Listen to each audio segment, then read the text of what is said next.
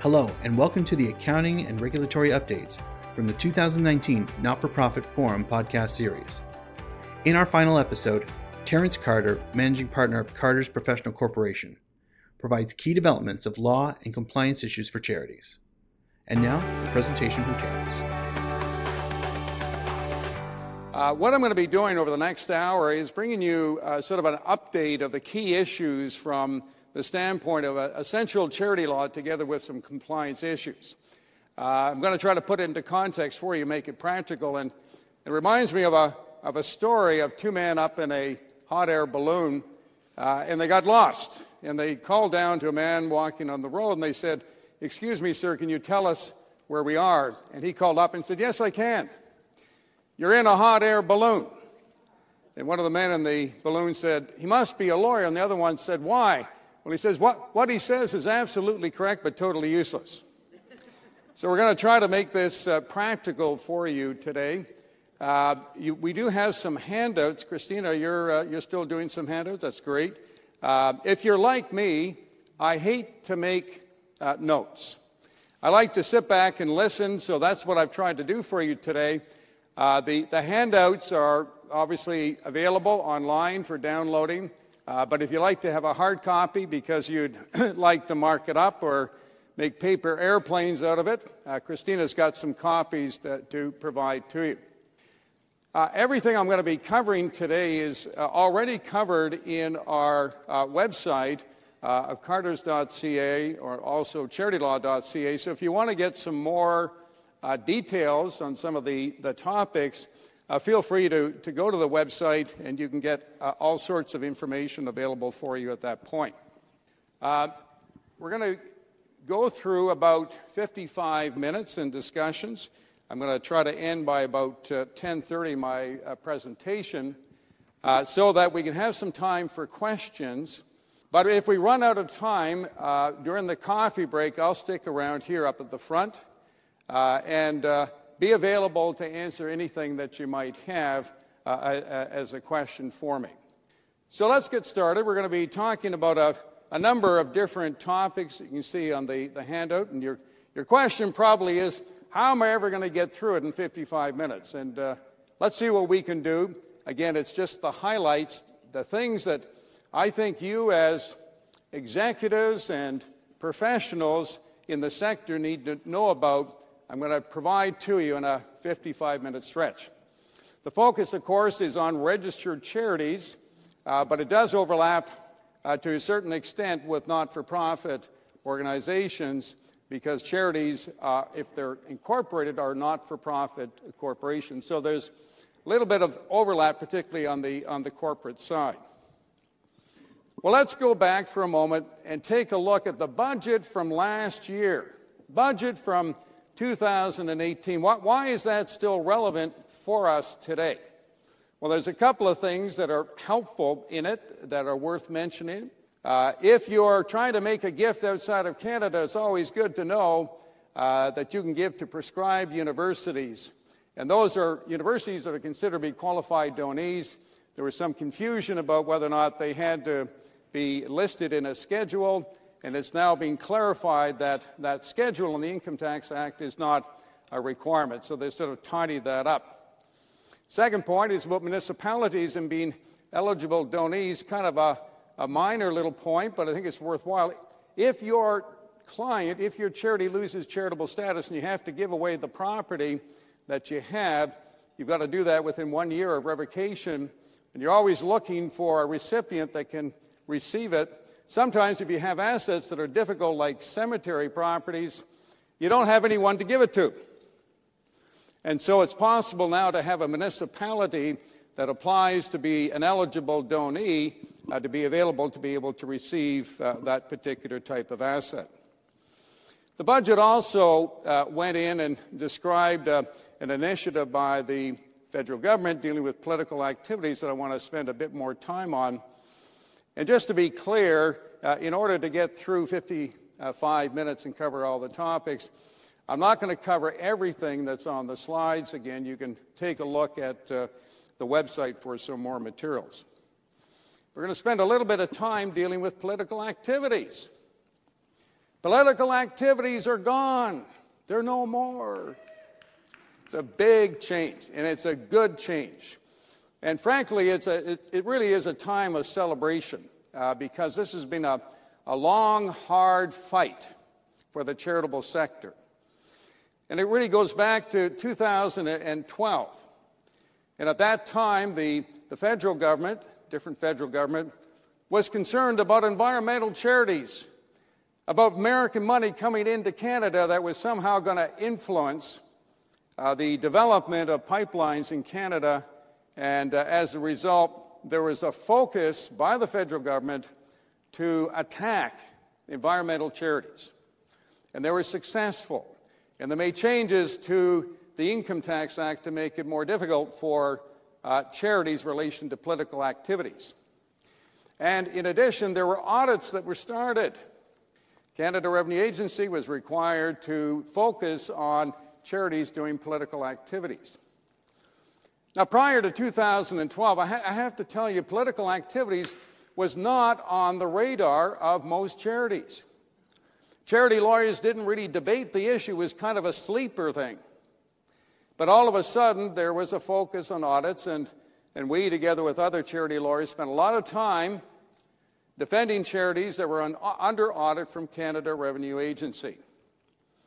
What was interesting was that the federal election back in 2015 provided an opportunity for the charitable sector to say, this is nonsense. This doesn't make sense. And the current federal government picked up on it, and they provided in their mandate when they were elected that the whole area of audits of charities under political activities would be reviewed. So there was a political element to bring it up in 2012, and there was a political element to deal with the problem of charities and political activities in the last election. I mention that because we have a new election coming up. And as the charitable sector is looking to make a difference, this is a good opportunity to be able to put forward platforms to our political parties to see if they'll pick up on it the same way that it was picked up back in 2017. Well, the story goes in 2016, there was a decision by the federal government to set up a consultation group, and that was set up with 5 experts within the sector, and they came back on a report back in May of 2017. And in that report, they made it clear that political activities as defined under the Income Tax Act was problematic. To get rid of political activities, everyone was confused about it. And instead, there should be a different terminology used. The one they came up with was, here we go, public policy dialogue and development activities, referred to as PPDDA, or now referred to as PDAS. You know, PDAS is now kind of the new way to refer to it. So political activities out there recommended, instead there be PDAS that would be able to be done, and their recommendation was that it could be done without limit. And to get rid of the tests that had been in place before, the substantially all tests in the Income Tax Act that some of you may recall, basically the substantially all test said, it's gone now, that a charity could be involved in political activities up to 10% of its resources, provided it was incidental to its charitable purposes and didn't involve partisan political activities. That caused a lot of confusion within the sector and provided the ability of the regulator, Canada Revenue Agency, when doing audits, to come up with interpretations that weren't always in line with what charities understood. So that was the recommendation, was to get rid of the substantially all test, which was a good thing. And we all applauded it back in May of 2017. But nothing happened. We waited. We got into the budget of February 2018, more promises, but nothing happened. And finally, the courts moved in because an organization, a charity, Canada Without Poverty, brought an application. They were under audit, and they took the position that the political activities provisions in the Income Tax Act were unconstitutional, were a violation of the charter right of expression. And they were successful. It was amazing. And as a result, the federal government responded pretty quickly. In August, they said, well, we're going to get on with doing the recommendations in the consultation report from the previous year, but we're going to be still proceeding with an appeal of the Canada Without Poverty decision. So there was kind of a reaction from the sector going, well, it's good news you're going to finally do something, but it's bad news that there's going to be an appeal. That appeal has been abandoned as of last Friday. And so if you're looking at a very interesting decision about the provisions of the Income Tax Act dealing with charities, do read it. It is now good law in Canada. The appeal has been abandoned by the federal government, and frankly, they're to be applauded for it. There'd be no point in continuing with that appeal under the circumstances. So then, after the decision, Canada Without Borders, then the federal government did move forward with their amendments, promised amendments. They did that in September. The draft legislation was pretty good because it got rid of political activities, got rid of the substantially all test, and we were relatively happy, but it didn't explain what charities could do. It got rid of the limitation, but it did not explain how charities could become involved in doing public policy, dialogue, and development activities. The position that the government took was we'd have to revert back to the common law. The common law is great, although there's different interpretations of it, and there was a suggestion that there should be an incidental test that would apply. Well, if you're a lawyer, you love tests. You know, tests are good because you get to opine. That's a fancy word for saying, you know, what do you think? And people pay you to opine on what an incidental test is. All I know is that incidental test isn't good for the charitable sector because it's another way of a limitation.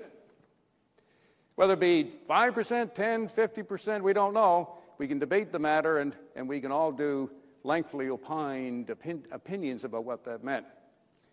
And CRA, to their credit, they had to respond. They came up with a draft guidance in the beginning of October where they were trying to articulate what that meant, and it didn't make any sense. Not their fault. They were just trying to do the best they could with what they had. And that guidance got pulled on October the 25th when the Finance came back with new legislation to get it finally right in dealing with political activities. And that legislation then formed part of a bill, being Bill C-86, and that bill then got a royal assent on December the 13th of last year. What's better about the legislation? Well, first of all, it indicates that a charitable organization has to pursue a charitable purpose. We didn't have that wording before. That's a good thing. That's a good thing. Because as Mark was talking about before, charities are all about what? The purpose, right? The purpose. And it wasn't clear from the Income Tax Act that actually was a requirement for charitable organizations. It is now. And that reflects the common law. They got rid of the 10% substantially all test, and they also then included in the definition of charitable activities that it would include PPDDAs, otherwise known as PDAs. Everyone say it after me, PDAs. You know, you can be a hit at the cocktail parties going, I just heard this fascinating lecture on PDAs. Do you know what PDAs are? And then you can opine that is for PPDDA, which is short for Public Policy, Dialogue, and Development Activities, and wow the group, you know, or put them to sleep. It all depends which way you're going with it on it. So the legislation, the Bill C-86, says charitable activities includes PDAs. That's good. And what it also alluded to, although it didn't state it, but the note stated that it could be done without limitation. A charity could do just PDAs, and it would still be charitable, provided that the PDAs were furthering a charitable purpose. Everything comes back to the purpose, the charitable purpose. And it went one step further, and it said, if you're doing PDAs, that's considered to be achieving your charitable purpose and for no other purpose. And if you're wondering why that's in there, it's so that there cannot be any misunderstanding. Pursuing a PADA cannot be seen as a collateral non-charitable purpose, a collateral political purpose. The lawyers in the room will appreciate that, because that's always a crowd pleaser when you're doing audits with Canada Revenue Agency. They'll say, well, you really got a collateral non-charitable purpose in the form of a political purpose. Well, that's been taken away. But the question comes up is, well, does this mean that charities can actually become lobby organizations? Where's the charity in what they can do? And there was a lot of debate concerning that. In fact, there was Senate hearings, which I've made reference to. No, I haven't. That's coming up in my discussions. The Senate of Canada is doing a review of charities, and they had hearings. And in November and early December, the big debate before the Senate hearing was, has the legislation gone too far? Has Bill C-86 extended things further than it should? That was the debate. And a number of people in the sector appeared before the Senate, I was one of them, to say, no, the government's actually got it right with Bill C-86. It is possible to do PADAs, which includes trying to change the law in Canada or in another country, and that is still a charitable activity, provided it's achieving a charitable purpose. So it all comes down to, what is your purpose? If you don't know what your purpose is, you have a problem. When you set up a charity, it's got to be for an accepted charitable purpose. Relief of poverty, advancement of education, advancement of religion, or a whole long list under the fourth head dealing with purposes recognized by the courts as being charitable. So your organization has to have a legitimate charitable purpose. But if you have a legitimate charitable purpose, the means of achieving it through the PADAs, which can include contacting and influencing the government, is a means to an end, and it's okay. The example that I gave when I was before the Senate committee is, if we look at the abolition of slavery, or the stop of human trafficking, sometimes the only way that you can achieve that is what? By trying to influence and change the laws in a country. And so what we were concerned about was, what would Canada Revenue Agency have to say about it? Because the legislation, fortunately, was passed on December the 13th, but what would the regulator, Canada Revenue Agency, have to say about it? Would they try to limit the scope of the broad legislation? Ladies and gentlemen, I'm really pleased to say that they got it right. They came up with a draft guidance that came out on January the 21st. It's open for comments until April the 23rd. And it provides some explanation of what a PADA means. And in the course of doing that, they've done a very good job of reflecting the recommendations from the consultation report going back to May of 2017.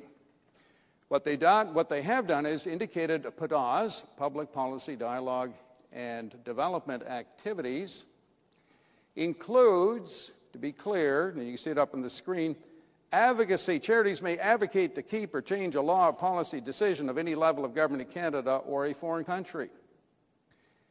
And you can also do mobilizing others. Charities can call on supporters or the general public to contact politicians of all parties to express their support of or opposition to a particular law, policy, or decision of any level of government in Canada or foreign currency. Do I hear an amen? That's good. Let's try it again. Do I hear an amen? It's a good thing. It's a good thing. And what they also do, there's other examples that they have dealing with information and research and social media. There's a number of different examples, but those are the two key ones. And what the guidance also does is indicate that PADAs can be done without limitations. There is no quantitative limitation. The lawyers are going to be out of business. We're not going to be able to opine on whether or not you've gone above 10% or or what constitutes your resources that make it up. It has simplified what charities can do. 100% of their resources can be applied. But, and this is the big but, there are still mile markers that you've got to work with. There are still fence posts that you've got to be aware of. It isn't just open season. You're not going to be able to set up a charity to be a lobby group. You can do lobbying, mind you, but it has to be more than that. It all goes back to the purpose. And what the guidance makes very clear is that being able to do a PDI has to be done in context of achieving a charitable purpose.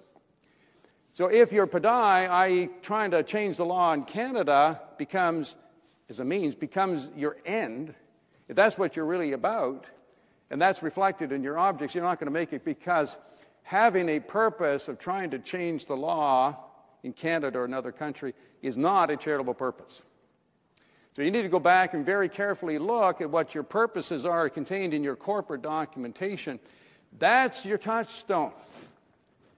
That's what you always want to go back to and make sure that you're achieving that. The means of doing it, yes, can include putting pressure on the government. That's great. No limitations. But you must be able to connect everything back to the purpose.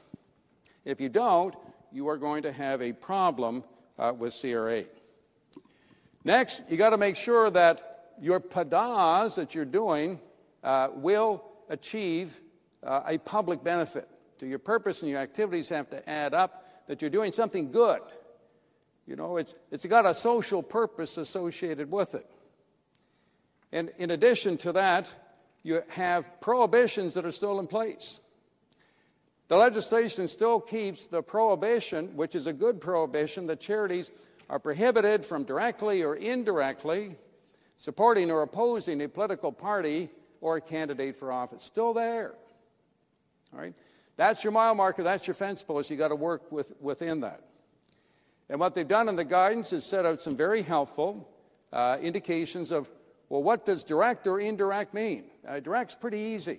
You know, on your website you say, we really like Justin Trudeau, or we really like Andrew Scheer, and we want you to vote for him. That's pretty easy. That's direct, and it's not a good idea to do that. You know, try to avoid that when you can. Or make a donation to your favorite or the charity, or you encourage people to make donations to a particular political party.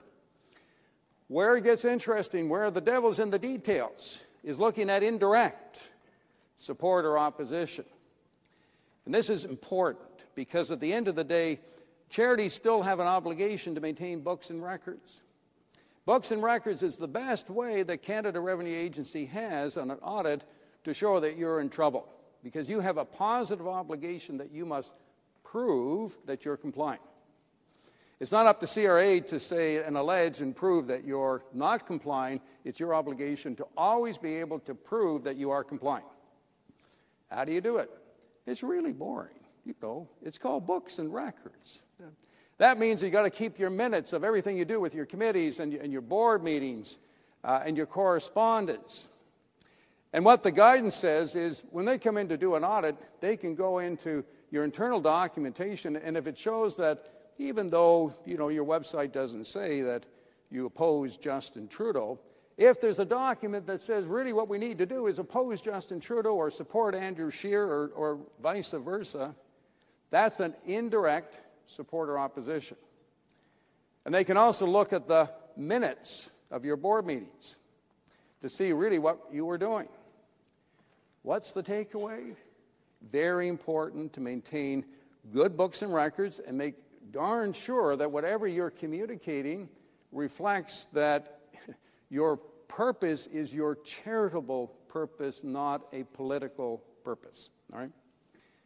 Now, just a little bit of a sidebar, when CRA does come for audits, and we do lots of audits for charities, they have the ability to look at anything they want. They can do what I call a data dump. They can look at all of your emails, all of your social media, look at everything, and they'll be looking to see whether or not you've got any evidence of indirect support or opposition of a political party or candidate. So if you want to get involved in order to achieve your purpose in doing PDAS, books and records are extremely important to have in place. And the other thing I just want to mention about the political development, and I can just go back one slide. There we go. If you're going to be trying to change the law in order to achieve your charitable purpose, you must be compliant with lobbyist legislation. And lobbyist legislation is at the federal level, provincial level, and sometimes at the municipal level. So even though it's not a requirement under the Income Tax Act, because charities must comply with the law, if you fail to register as a lobbyist, and you got to look at the requirements in each province, sometimes you don't, sometimes you do, but if you haven't complied, that itself is a basis of noncompliance and can be a basis of sanctions by CRA, so it's important to do it.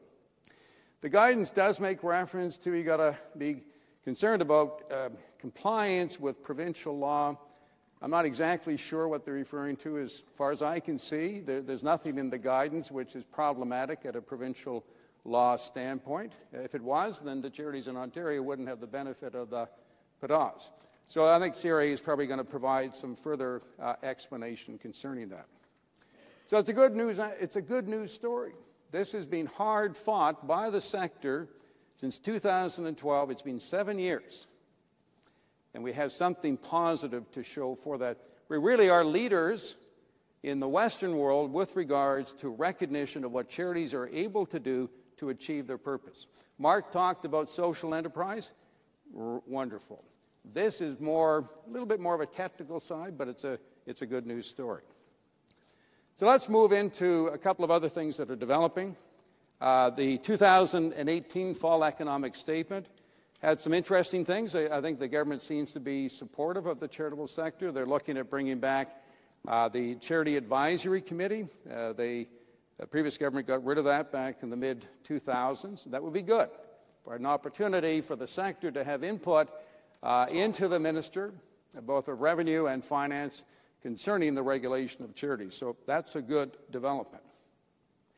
They also wanted to provide some incentives concerning journalism, concerning different programs on social finance, so they've done that.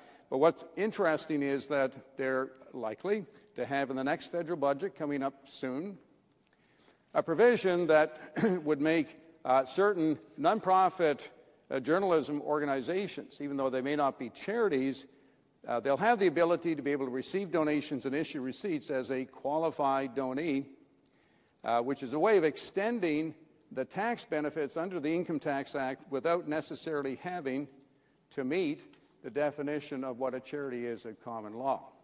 So stay tuned. We're likely to see something in the budget concerning that, and there are some other tax incentives that they put into the fall economic update. I mentioned about the Senate committee, Special Senate Committee on the charitable sector. This, too, is a good news story. This started at the end of January of last year. They've had hearings, generally speaking, every 2 weeks or so on a Monday night. And it's providing an opportunity for the sector to provide commentaries to the Senate concerning ways to improve the regulation not only of charities but nonprofit organizations. The report was due at the end of December. It's now been officially extended over to the end of September. Likely they're going to get a report, we think, by the end of June.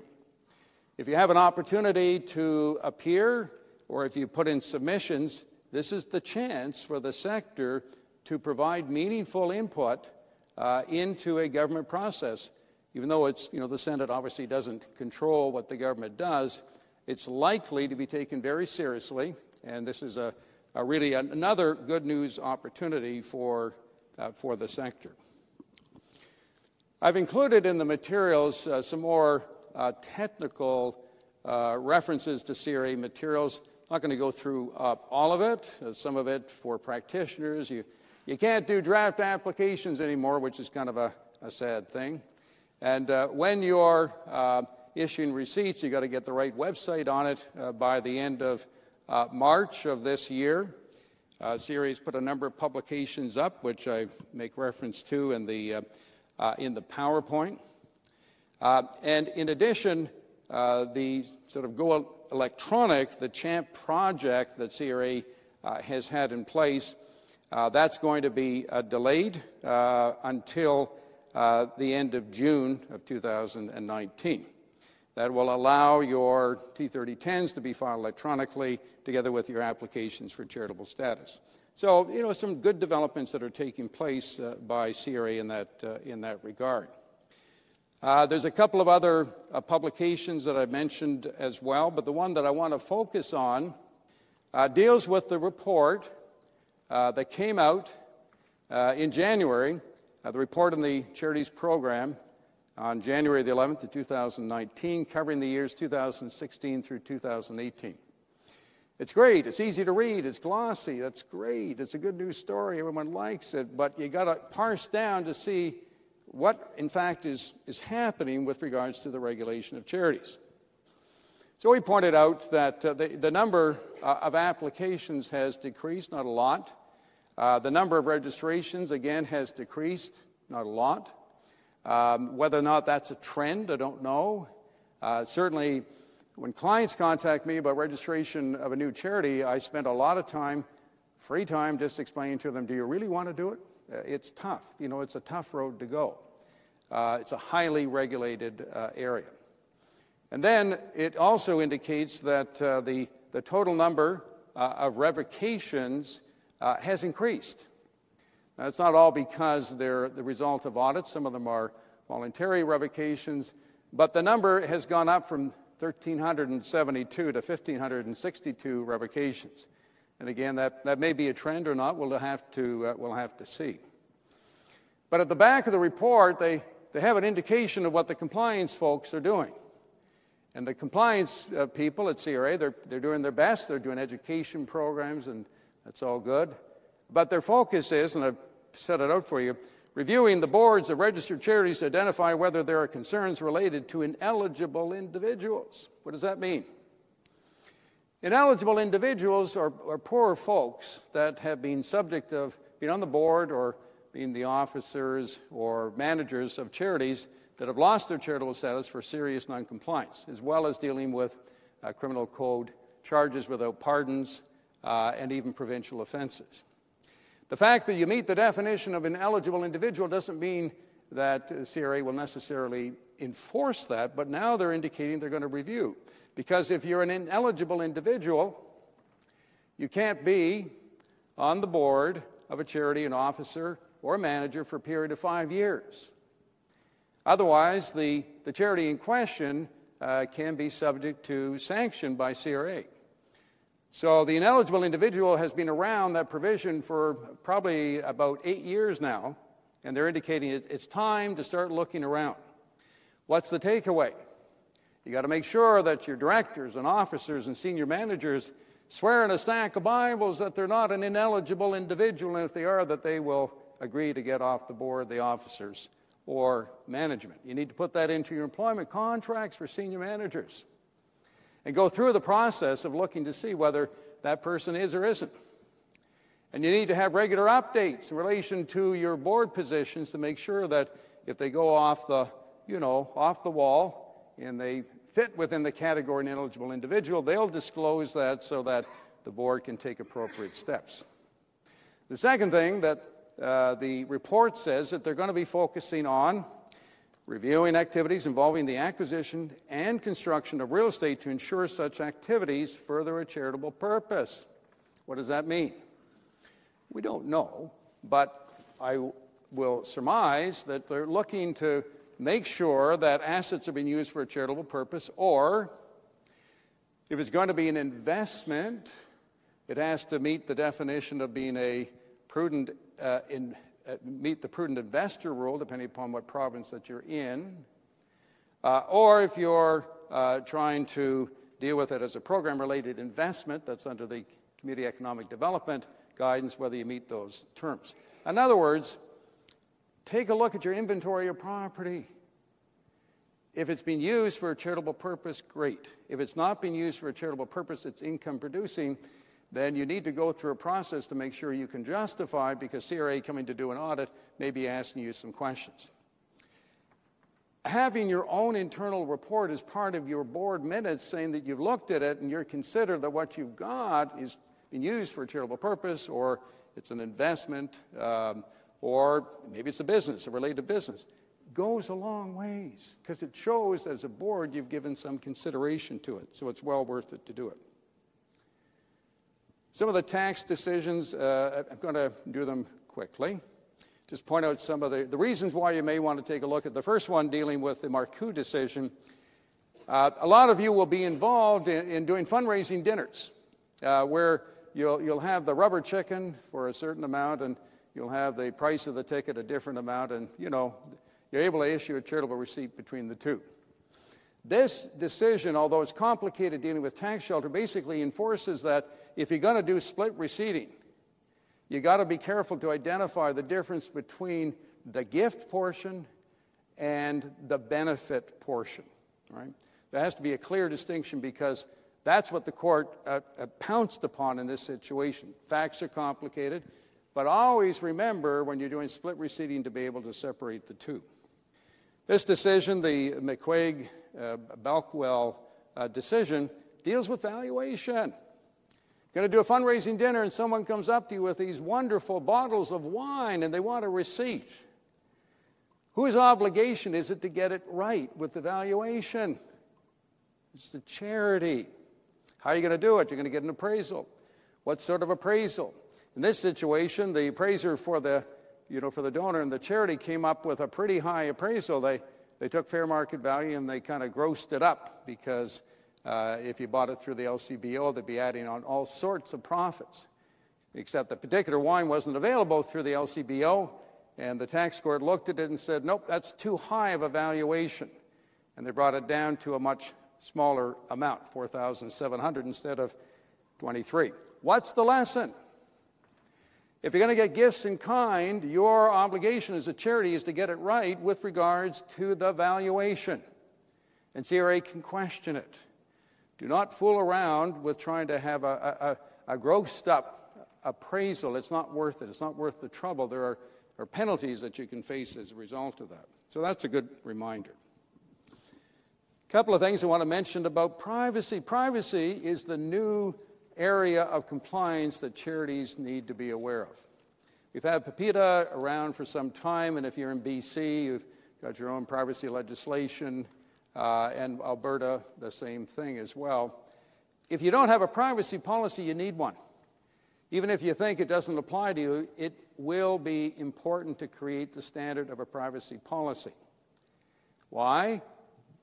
Because if your challenge in relation to the personal information that you have, whether it be donors or whether it be volunteers or whether it be employees, if you don't have the due diligence to show that you've done the expectations under the federal PIPEDA legislation, you're going to be in trouble. And now, in addition, if you have been following, there's now new requirements coming out of the EU, the referred to General Data Protection Regulation, GDPR, another alphabet soup. And all I'll say is this: it sets up very high standards, it has tremendously onerous penalty provisions, and it does have extraterritorial provisions. So if your website is focused on reaching out to folks in the EU, or you have services that you're offering to them, or you even have the ability to be able to process and monitor what the recipients are receiving, maybe even through cookies, you may be subject to GDPR. So you need to work with your legal counsel to work through getting a privacy policy that will be compliant with GDPR requirements. The other thing on privacy is November the 1st of last year, under federal privacy legislation, PIPEDA, now if you have a data breach, which can happen to anyone. You know, we all read in the paper about problems with Walmart and different hotels, and data breaches happen. It's a question of when. When a data breach happens, now you have a positive obligation that you have to tell the people that are affected, and you have to do a mea culpa over to the Privacy Commissioner of Canada if it's breach of security safeguards, resulting in real risk of significant harm. So making that determination you should do with your legal counsel. Your lawyer may not get it right? But you can blame the lawyer. The fact that you've had a discussion with legal counsel protects it under a solicitor-client privilege so that you'll know which way you should go in relation to the mandatory. Privacy is the biggest compliance issues that we find that charities are now having to deal with, so it's important to be ahead of the curve. A couple of comments dealing with corporate matters. If you're incorporated federally, you'll be delighted to know that the old federal legislation, Canada Corporations Act, has died. It's over. It's dead. It's buried. It's gone. And so if you haven't continued under the new legislation, you're a little late. You could be in for a bit of a surprise or disillusion. Secondly, in dealing with Ontario, you know what? They're working at it. They're working at it. 2010. 2010 is when they had the new legislation, Canada, or the Ontario Not-for-Profit Corporations Act, ONCA. It appears to be because of computer problems. I'm sure it's not intentional. But we don't have the legislation in place yet. And the most recent word from the government is sometime in early 2020. We hope. We don't know, You can always remain hopeful to the very end, right? But when that legislation is proclaimed, then you're all going to be busy if you're in Ontario with Ontario corporations, because there'll be a period of time for a transition, and you'll need to plan ahead. You don't need to panic, though. We panicked back in 2012, and nothing happened for 8 years, so, you can relax for a bit, but not too long, right? But in the meantime, the government, to its credit, did take steps to take the existing Ontario Corporations Act, and they put some improvements in it in a short term. So I set those out for you. Do take a look at it. It does help. It just means that it's a little easier to operate. Members can have meetings by telephone, electronic means, and you can dump your board by a majority vote. And you don't have to be a member to be a director, but you have to get consent. And so those are good things. And in addition, under the OCA, Ontario Corporations Act, you now have the ability of getting protection as a objective standard of care, which is a good thing. Corporations have the capacity of a natural person. That's great, and special provisions with the Public Guardian Trustee of Ontario being revised to reflect it. If you're in Ontario, you don't know, an Ontario Corporation, you have to have a list, a schedule, a record of all of your real estate holdings, and you must have had that by December the 10th of last year. So if you haven't, you want to certainly take a look at that. Giving a bit reference here to other corporate updates with folks from across Canada, BC, with the transition to the new Societies Act, had to be done by the end of November of last year. If you haven't done it, you should talk to your BC Council. I want to talk a little bit about developments in Ontario. Good developments. The Public Guardian Trustee has been very active in a good way in trying to move forward with different matters. Social investments.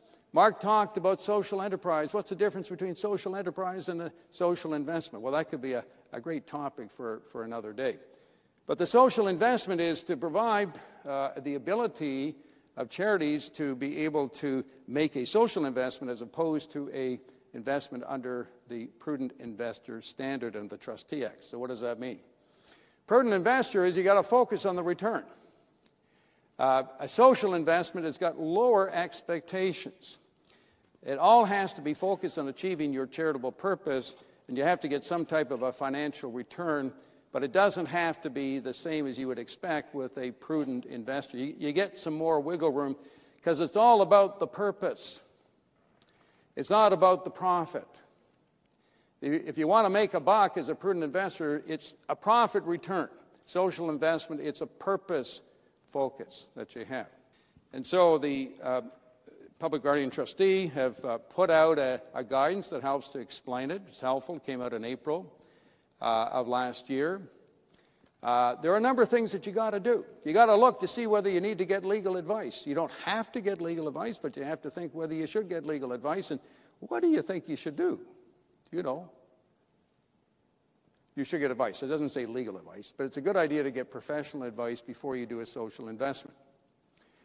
And then you also have to be concerned if you're using monies that come from endowment funds, you cannot use endowment funds for social investments unless you're satisfied that you're going to get a return of your capital back, because it's kind of contrary to what a perpetual endowment is. It means you don't touch the capital.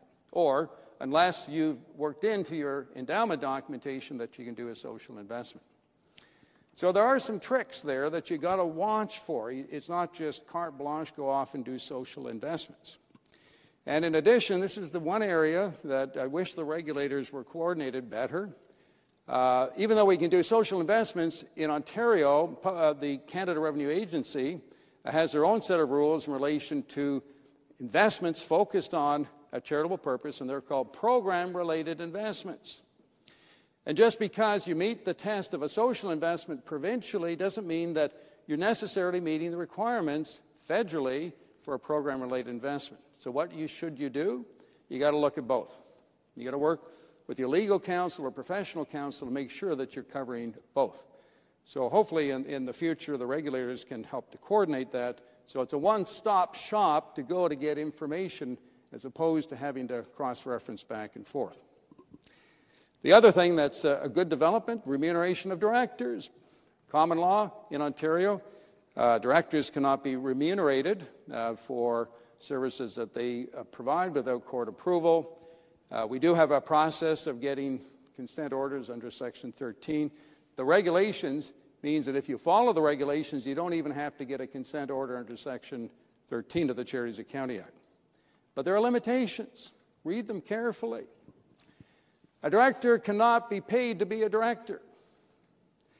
A director under the regulations cannot be paid to be an employee. A director under the regulations cannot be paid for a real estate commission. So there are a number of different things that are limitations that are contained within it. So if you go through the guidance, you'll pick up a number of requirements, which I won't go through with you, but I will say this. If you're going to rely upon the regulations, you have an obligation to inform your members, and you have to put it into your financial statements. So I don't know how many directors really want to be pointed out that they're getting money from the charity that they're serving on. It's meant to be transparency. I always say to clients, is it really worth it? You know, take a sabbatical. You know, become an advisor to the board. Get off the board. It's too much. It's too much. But sometimes people really want to be on the board and be paid and so forth. So there is now a mechanism to do that. I'm going to skip over some of the other legislation. You can take a peek at it when you get a chance. Instead, what I want to do is go over to some of the case law. Lawyers love to read cases. It's great. It's our funny papers, you know, on a weekend. A couple of takeaways for you, so you don't have to read it in detail. This one here, John Doe, deals with the situation of is there basically crossover liability, vicarious liability between two corporations. So if you structured yourself, your charity, to have maybe an operating charity and a holdco for your land assets, how much how much of a crossover will there be? Lots of debate, no simple solution, but this is a case involving religious charities in Newfoundland that showed that there was not vicarious liability between the diocese in St. John's and the particular situation, the school and the plaintiffs that unfortunately were abused. The takeaway is this: if you're going to have multiple corporations, keep them separate. The more that you can keep them compartmentalized, the better. The more that you have a crossover between boards and control, you're going to have more problems. So this, again, was a good result, and it's something to be learned from it. The only one I want to mention here is about the Highwood congregation. This dealt with a gentleman who was disciplined by a congregation, unincorporated congregation. Question that came up is the matter reviewable by the court? The court said if it's dealing with religious doctrine, no, they won't touch it. But if there are procedural matters, natural justice, that affect other rights, property rights, civil rights, then it's possible that the court may intervene. And if you have an incorporated charity, you've got to remember you've got provisions under the CNCA and also on the upcoming ONCA dealing with procedures for discipline of members that you have to comply with. So it's an interesting case, but it's not all that helpful. A couple of ones here that I want to touch a bit. This is the FAWS decision involving CAMH. Situation where an individual gave a large gift over to be used for a particular program, wanted reports back from CAMH, wasn't satisfied with the reports, and what the donor wanted was more accountability. And so brought an application to the Charities Accounting Act, Section 6, to ask the court to order a public inquiry by the public guardian trustee. The court declined to do so because the Section 6, is not intended to provide the ability of donors to interrogate a charity with what they do in fulfillment of their charitable programs.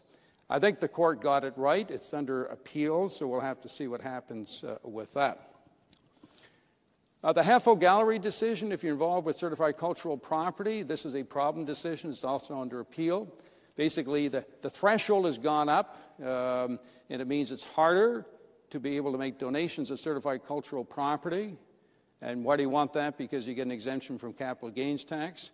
So you need to watch that carefully if you've got clients that are going to be making gifts of certified cultural property. This decision involving the Canadian Hearing Society is interesting because the corporation, the charities under the CNCA, Canada Not-for-Profit Corporations Act, that act provides very robust rights to members. Oppression remedies, which is crazy. Oppression remedies for a charity doesn't make sense. But, if you're a for-profit company, got it, but the CNCA provides for an oppression remedy.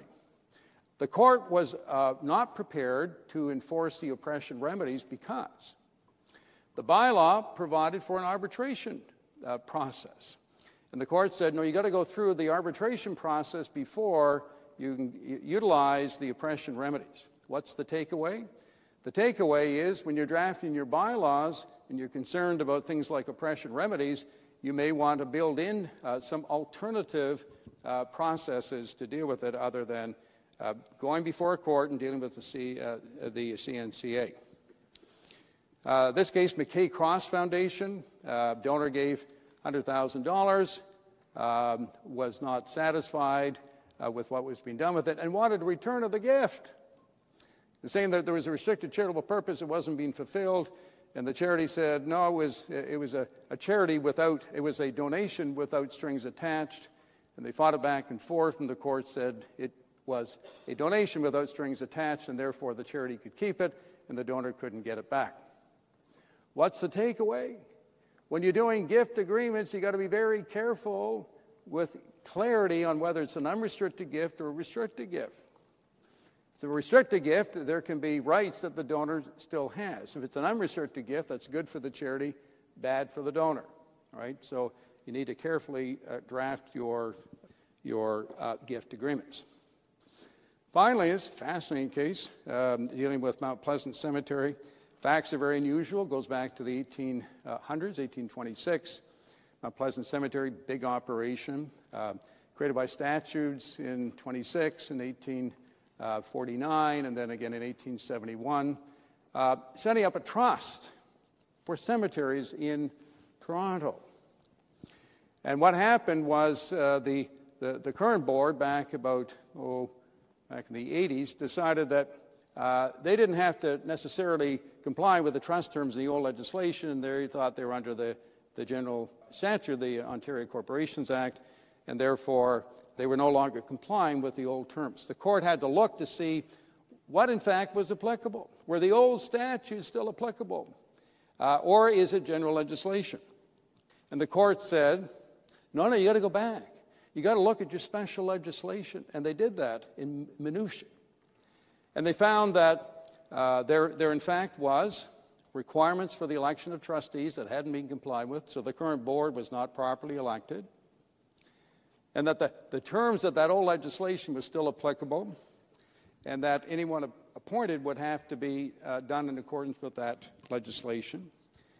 Indicated that the cemetery corporation was a trust, and it was a charitable trust even though it was not a registered charity. So here we got the court declaring an organization to be a charity. And as a result, the court also said the purposes in the legislation are not being complied with. They're too narrow.